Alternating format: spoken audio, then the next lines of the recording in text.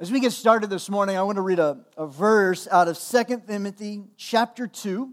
2 Timothy chapter 2, starting in verse 20 and 21. If you have a copy of Scripture left for you to join me there, we'll be looking at some different Scriptures today. But also, if you have your phone with you, just open up your web browser, go to faithchurchks.org, faithchurchks.org, and you can read all the Scriptures and see the notes there and follow along with us this morning. 2 Timothy chapter 2 says this: in a large house there are articles not only of gold and silver, but also of wood and clay. Some of these articles are for special purposes. Everybody say special purposes. Some of these are for special purposes and some for common use. Those who cleanse themselves from the latter will be instruments for special purposes. In other words, what allows you to be used for a special purpose is your willingness to walk in purity, is your commitment to do the things that allow the life and the purity of God to fill and flow in and out of you. It is your decisions day in and day out, everyday decisions, how you interact with people, what you think about, what you watch, what you engage in, that those things of purity that honor God and that are God honoring. That's what allows us to be used for special purposes, made holy, useful. Think about this: useful to the master and prepared to do any good work.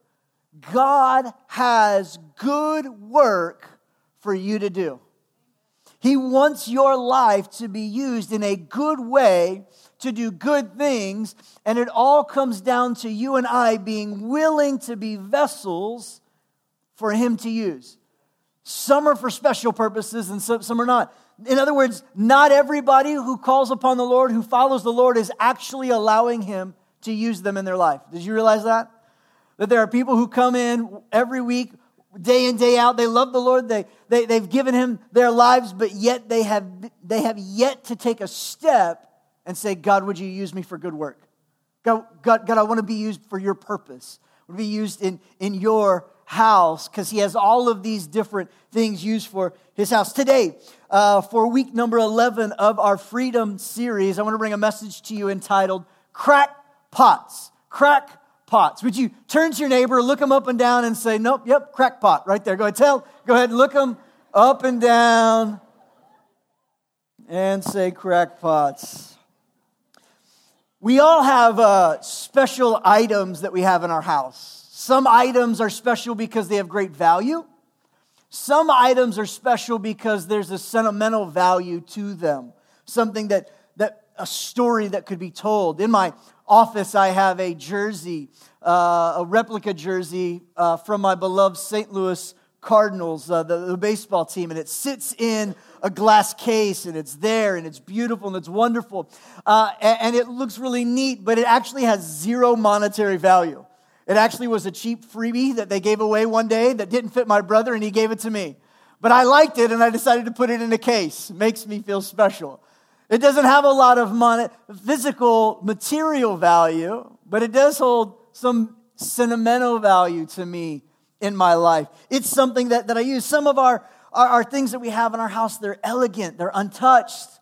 Other things that are valuable to us are gritty and dirty, and we've got the same tools that our granddad used, and they're craftsman tools, and we'll always buy those, and they still are working, and they're gritty and greasy, and we've been used for years and years and years, and we're going to continue to use them, but they have great value to us. Some of you, in your house, you have this cabinet. It's glass on the outside, glass doors, and inside these glass doors are these beautiful, ancient, valuable, fine china, dishes to serve food on, but you never serve food on them. They are practically useless because you never use them, but you look at them. And it takes up a lot of space, and nobody wants to help you move because this thing weighs 1,000 tons, but you keep it in your house, and it looks real pretty, and you run out of dishes all the time, and you're eating off paper when you have fine china, but they're just for looking at because it has some value to us. I think, to be honest, that we have a tendency to value things based on the way they appear to us on the outside, don't they? We have an immediate measuring system in somebody's life to look at their life and look at the car that they drive or look at how they act or interact or how they're dressed at church, and we automatically make assumptions or assume certain things about who they are and their value in the life of who they really are. I think Jesus comes to kind of redefine what it looks like to have value. I think Jesus comes and he redefines what it looks like to be people of God. He comes and he redefines our quote-unquote value system in life. And I think he does that very intentionally. See, because whatever we come with to the place of God, there's a deep work that God does on the inside of our lives. And if we're always judging by what we see on the outside without knowing the contents of somebody's heart and what's on the inside, we easily can make misjudgments about their value, their worth, or their ability.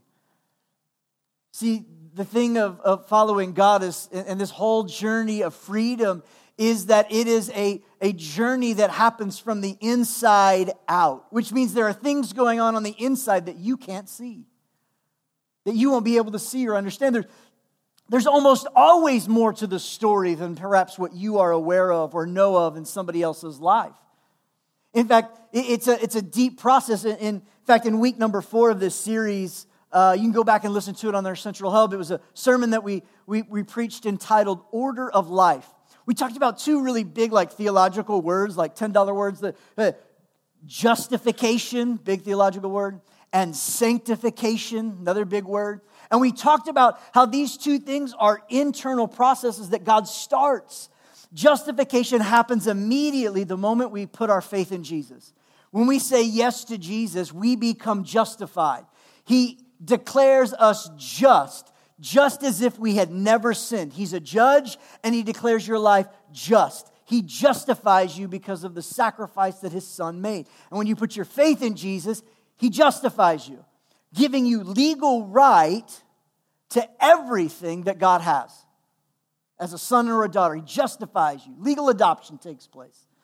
But then there's this process of sanctification, to where the life of God begins to grow in us and it changes us and we become to be more like God.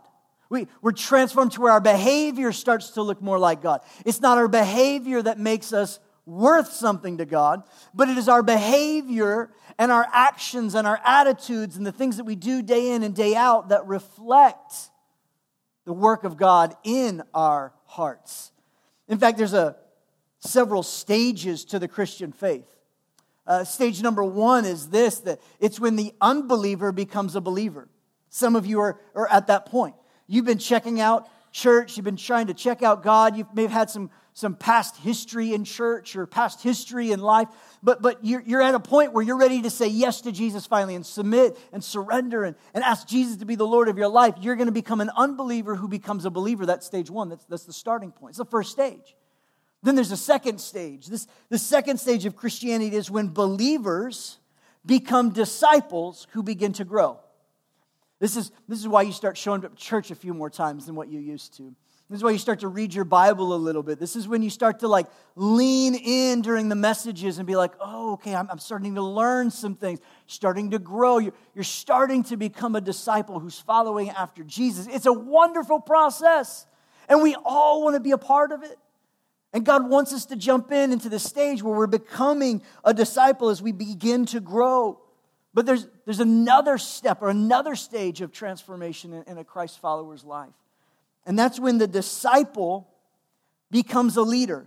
Or in other words, the disciple becomes somebody who is willing to be an influencer.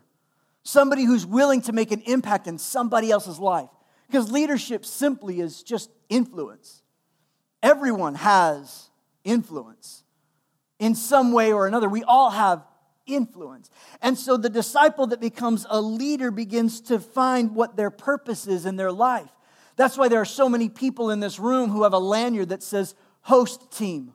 They've stepped up to say, I'm going to serve and join the mission and be a part. That's why we have people standing in the parking lot helping you find a parking space, because they recognize I'm growing in my faith, and what I've received, I want to be a part of and helping somebody else to discover. I'm finding purpose in my life. That's why so many people are wearing these blue and multicolored shirts that say Faith Kids on it, because they knew and they've realized they said yes to join the mission and say, I'm going to be a part of helping a child discover Jesus on their level.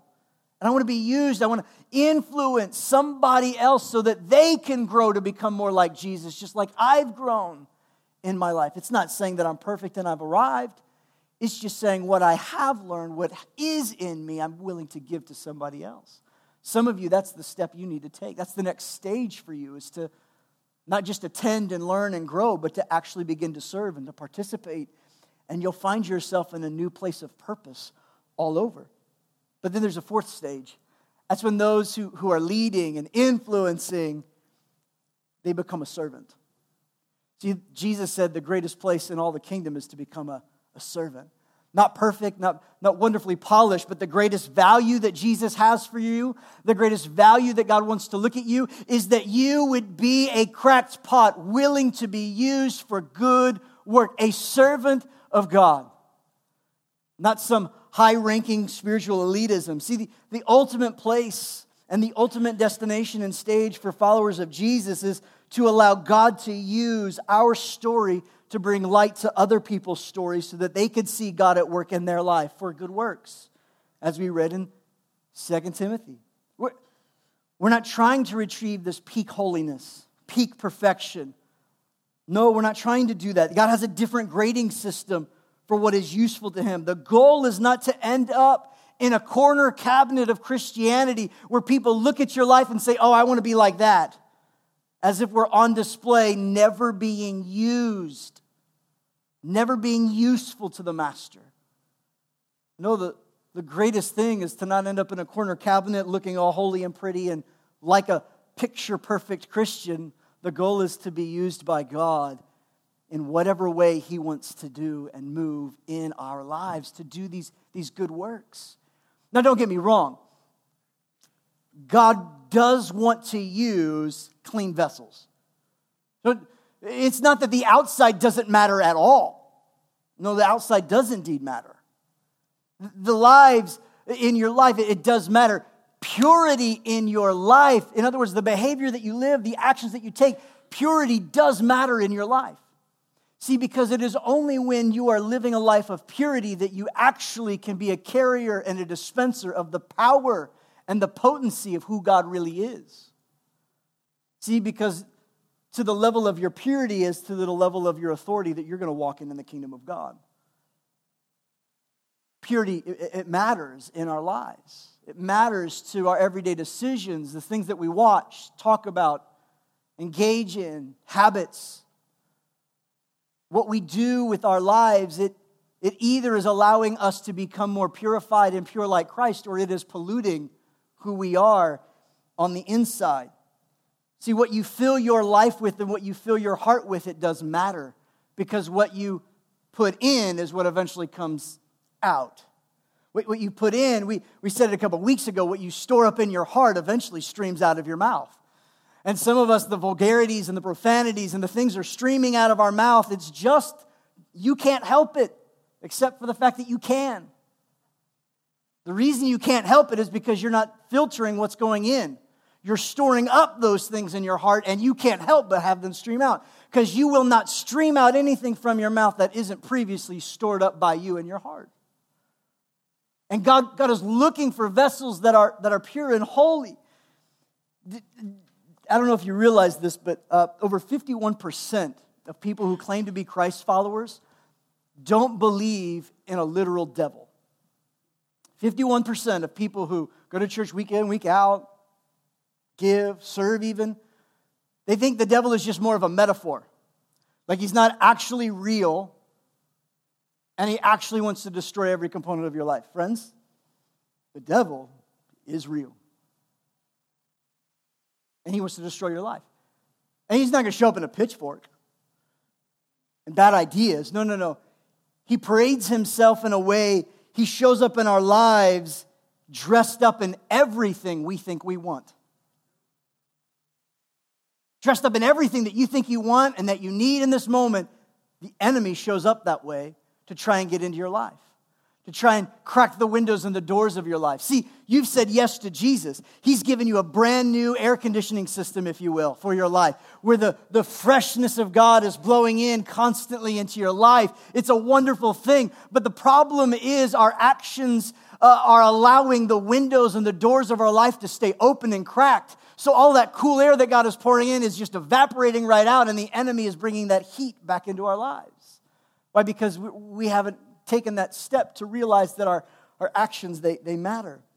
And most of the time when we start talking about the purity of our actions and the lifestyles that we live and the things that we engage in, there are typically two reactions that we have.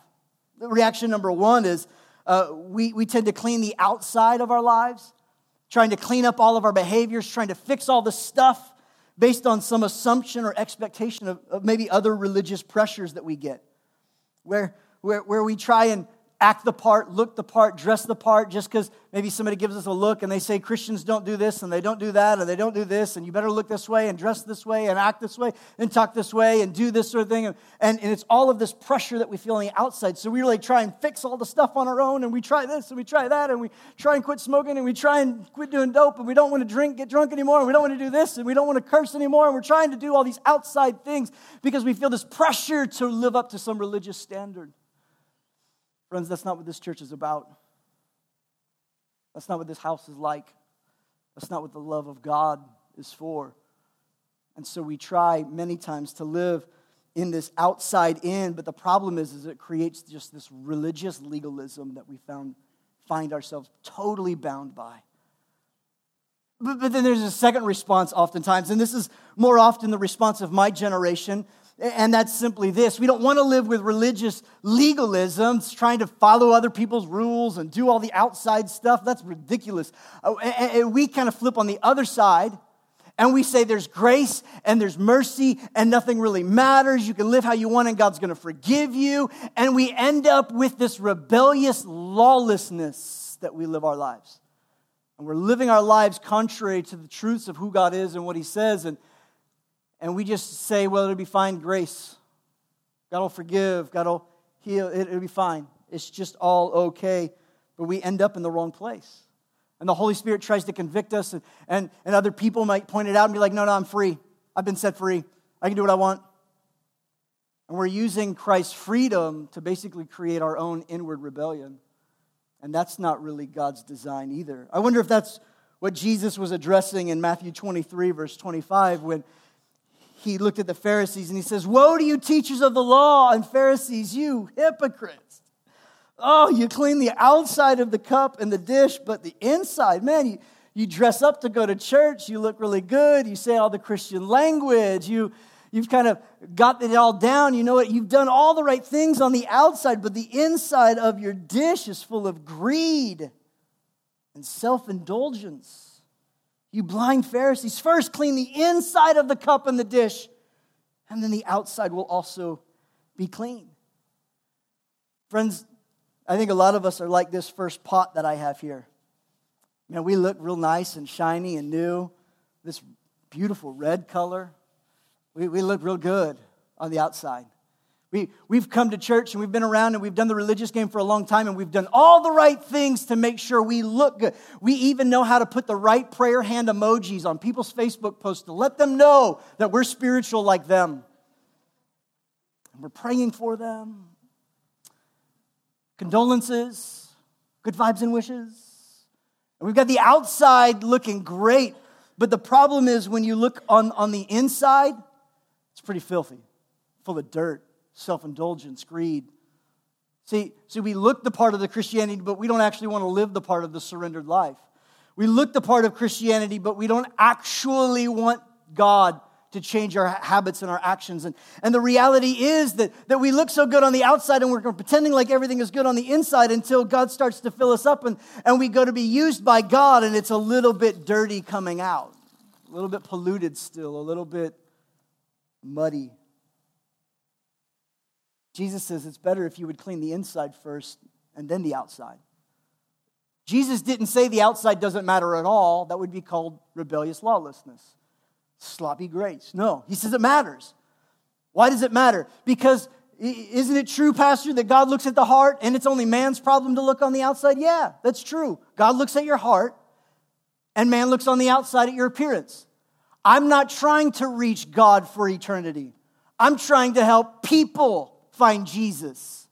So what it looks like on the outside actually does matter some. Because if I'm trying to reach man, then I've got to use man processes and approaches to reach them. You know what I love is that when real inside change begins to happen, when God really starts to clean the inside of our hearts, it shows up in your actions. You start dressing different, talking different, not because you're trying to appreciate, or you just start carrying yourself where you used to carry yourself with worthlessness. You're now carrying yourself with a sense of value. You now have a sense of God confidence on the inside of you. You're not afraid to look people in the eyes. You can look them in the eyes. Why? Because there's a change that's happened on the inside and it's starting to show up on the outside. You're willing to serve and willing to take those steps. Why? Because what's happened on the inside has changed, and now on the outside it's being seen. But it doesn't work from the outside in. 2 Corinthians chapter 4, verse 6 says this: "For God, who said, 'Let light shine out of darkness,' has made his light shine in our hearts." In other words, when we allow God to clean the inside, his light can be seen and shine out of us.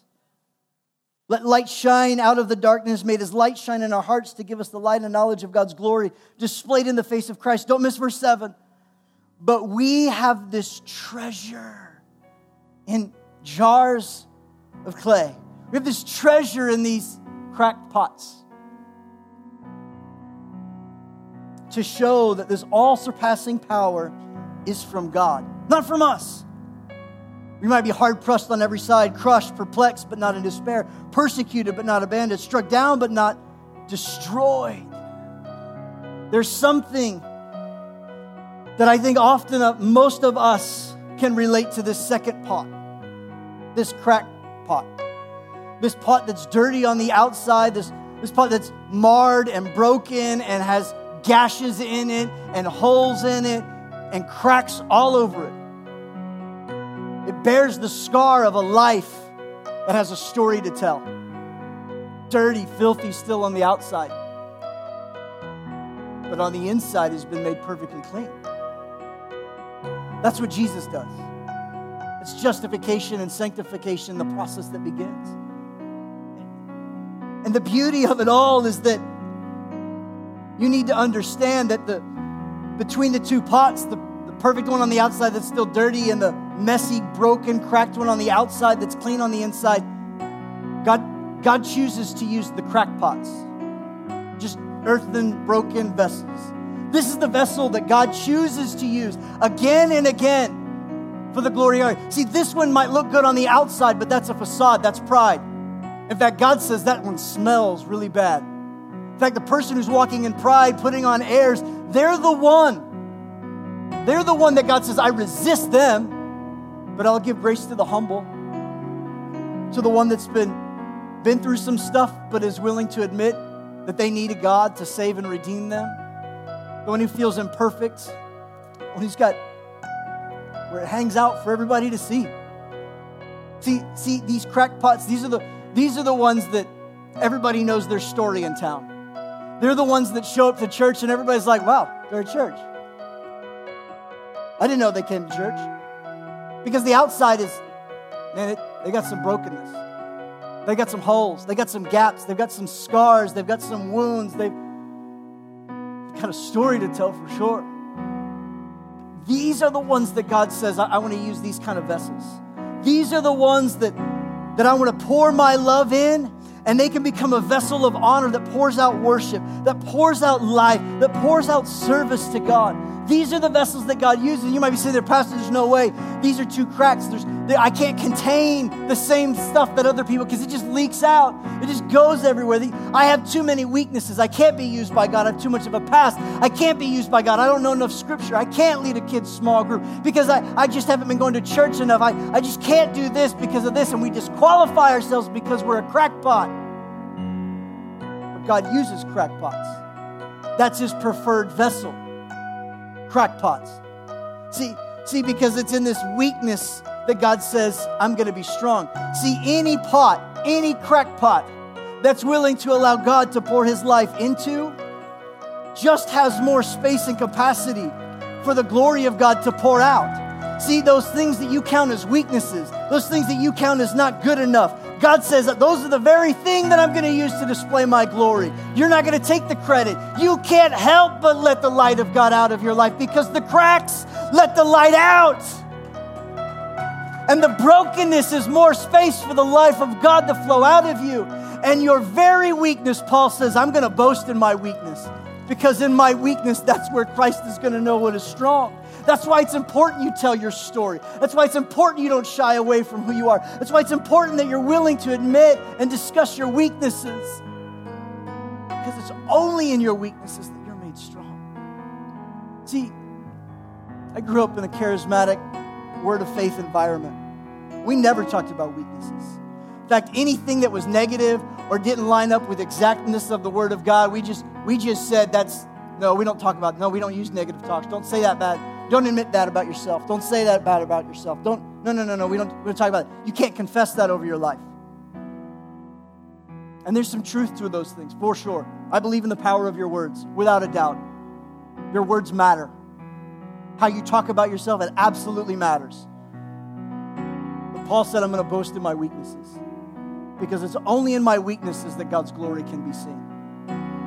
Only in those places can God be. It doesn't mean we're going around airing our dirty laundry. But what it does mean is you don't disqualify yourself from a move of God. You don't say, I can't be used by God, because God's favorite thing to use are cracked pots. And you know what happens? It's really interesting. The more of God that gets poured in you and starts to pour out of you, it naturally begins to clean the outside. It's in your process of being used by God that He begins to transform the outside. That's why so many people, when they start serving, all of a sudden things begin to really transform on the outside in their life. Something shifts because God's power is at work in them and through them, and they become a conduit for God's goodness and His grace. This is a church full of crackpots, of which I'm the greatest. I'm the biggest crackpot of them all. Oh, I got things and stories in my life. And if you're looking for a church who has a pastor who will only boast in their strengths and not be willing to be vulnerable about their weaknesses, find another one. Because I've got cracks in me. I've got scars and stories to tell.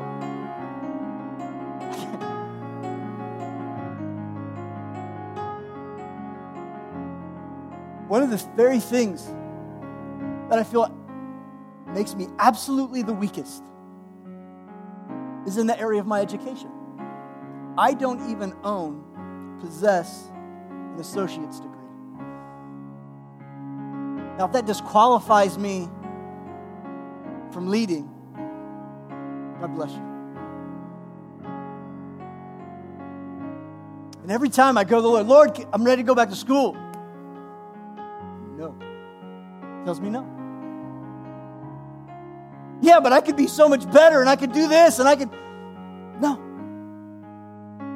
Because at the end of the day, the only reason I want to gain more education, I don't feel ashamed at my lack of education.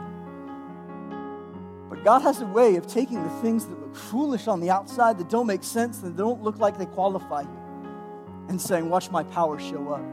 I don't get to take credit for anything, because it really is just God who's pouring in and out of me all the way through. It's my weakness, but that's where I see His greatest strength at work. What's your weakness? What if that's the very place and the very way that God wants to see His power pour out of your life? You're sitting there, Pastor, I don't know how to become a vessel like that. I don't know how to be used by God. I don't know how to turn my weaknesses and my cracks into something that God can use. You want to know how you can still be considered a pure vessel and be used by God? Let me give you 3 things real fast. Number 1, offer your bodies. Offer them to the Lord. Make a decision that everything you do with your body is going to honor God.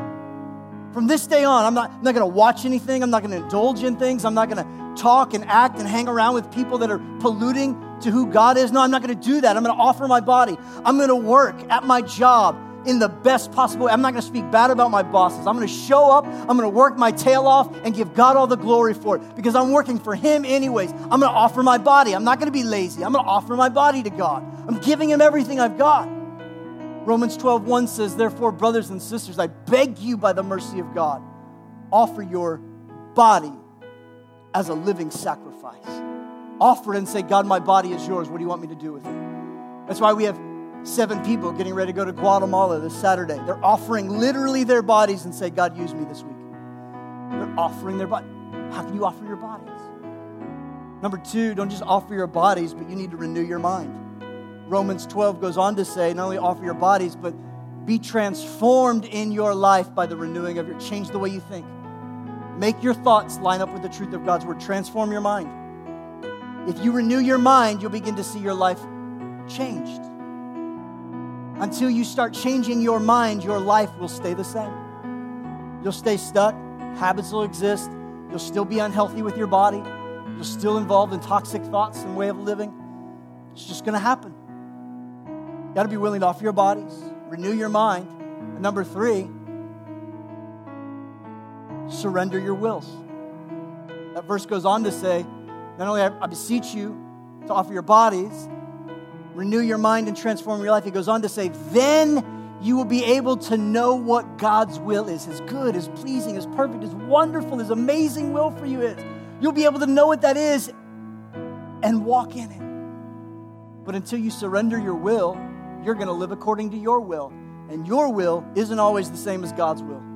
His ways are higher than your ways. His thoughts are different than your thoughts. Your approach to how you're dealing with your marriage is different than God's approach to how to deal with your approach to how you're living with habits is different than God's approach to your habits. How you're living and treating your temple, your earthly body, is different than how God might want you to treat your earthly body and your temple. And so when you are willing to surrender your will, you'll begin to walk in His will. And as you walk in His will, you find yourself transformed. That's the process of sanctification. Offering your bodies, renewing your mind, and surrendering your wills again and again and again.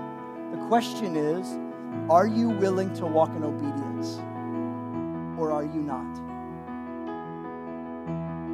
Until you make a decision to walk in obedience to whatever it is that God is speaking to you, whatever area that He's wanting to purify you, He's wanting you to take steps to clean up some things.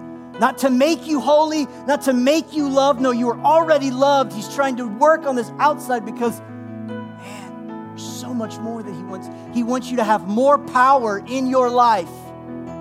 He wants your prayers to be more effective in your life. You just got to purify some things. It's a process on the outside, yeah. We don't start from the outside, it starts from the inside. Obedience. If you want to honor God and be a vessel used by God, a vessel willing to have His glory in His, it doesn't matter if you've got cracks or not. It just matters if you're willing to obey or not. Are you willing to obey what the Spirit is saying to you today? You're a crackpot. I'm a crackpot. And that's the vessel God likes to use the most. Would you stand with me as we close in prayer? Holy Spirit, I pray that you would right now just speak to our hearts. I believe right now the Holy Spirit is whispering some things to so many of us. He might be telling you it's time to offer your bodies in a specific way, change some things, habits, patterns. Maybe it's time to step up and to serve. Maybe speaking something to you of your body. I would encourage you to say yes to that. Maybe there's something in your mind that He's trying to renew, a different thought process that He's wanting to change, or maybe it's about surrendering your will. What is it the Holy Spirit is saying to you? If you're here and you say, I sense the Spirit is speaking something to me, and I commit to walk in obedience this week. If that's you, would you just, by way of response, put a hand in there and say, I'm going to obey this week. What I sense Him saying, I'm going to obey. I want to be that vessel of honor and obedience. Thanks so much for those hands. Father, we thank you that we are your vessels, crackpots and all, ready to be used by you. If you're here in this room and you've never given your life to Jesus, so while we're all still praying in this moment, if you're here and you've never said yes to you've never given your life to Him and asked Him to come in, be the Lord ruler, to set you free and to cleanse you. If you've been living this life in your own will and you're ready to walk according to His will, you're not a part of the family of God, but you want to be. If you're here today and say, I want to join the family of God, would you just put a hand up in the air and put it right back down so that we can pray with you? Hands up, and hands back down. Church family, thank you so much. Let's pray this all together. Pray this out loud so nobody prays alone. Say, Father God, thank you for Jesus. Thank you for sending Him to this earth. For me, I ask you to be my Lord and my Savior. Cleanse me from my sins. Make me new on the inside. I am your son, your daughter. I'm a child of God. Thank you for saving me and bringing me into your family. We thank you for it. In Jesus' name, amen. Come on, let's celebrate today. People taking that step.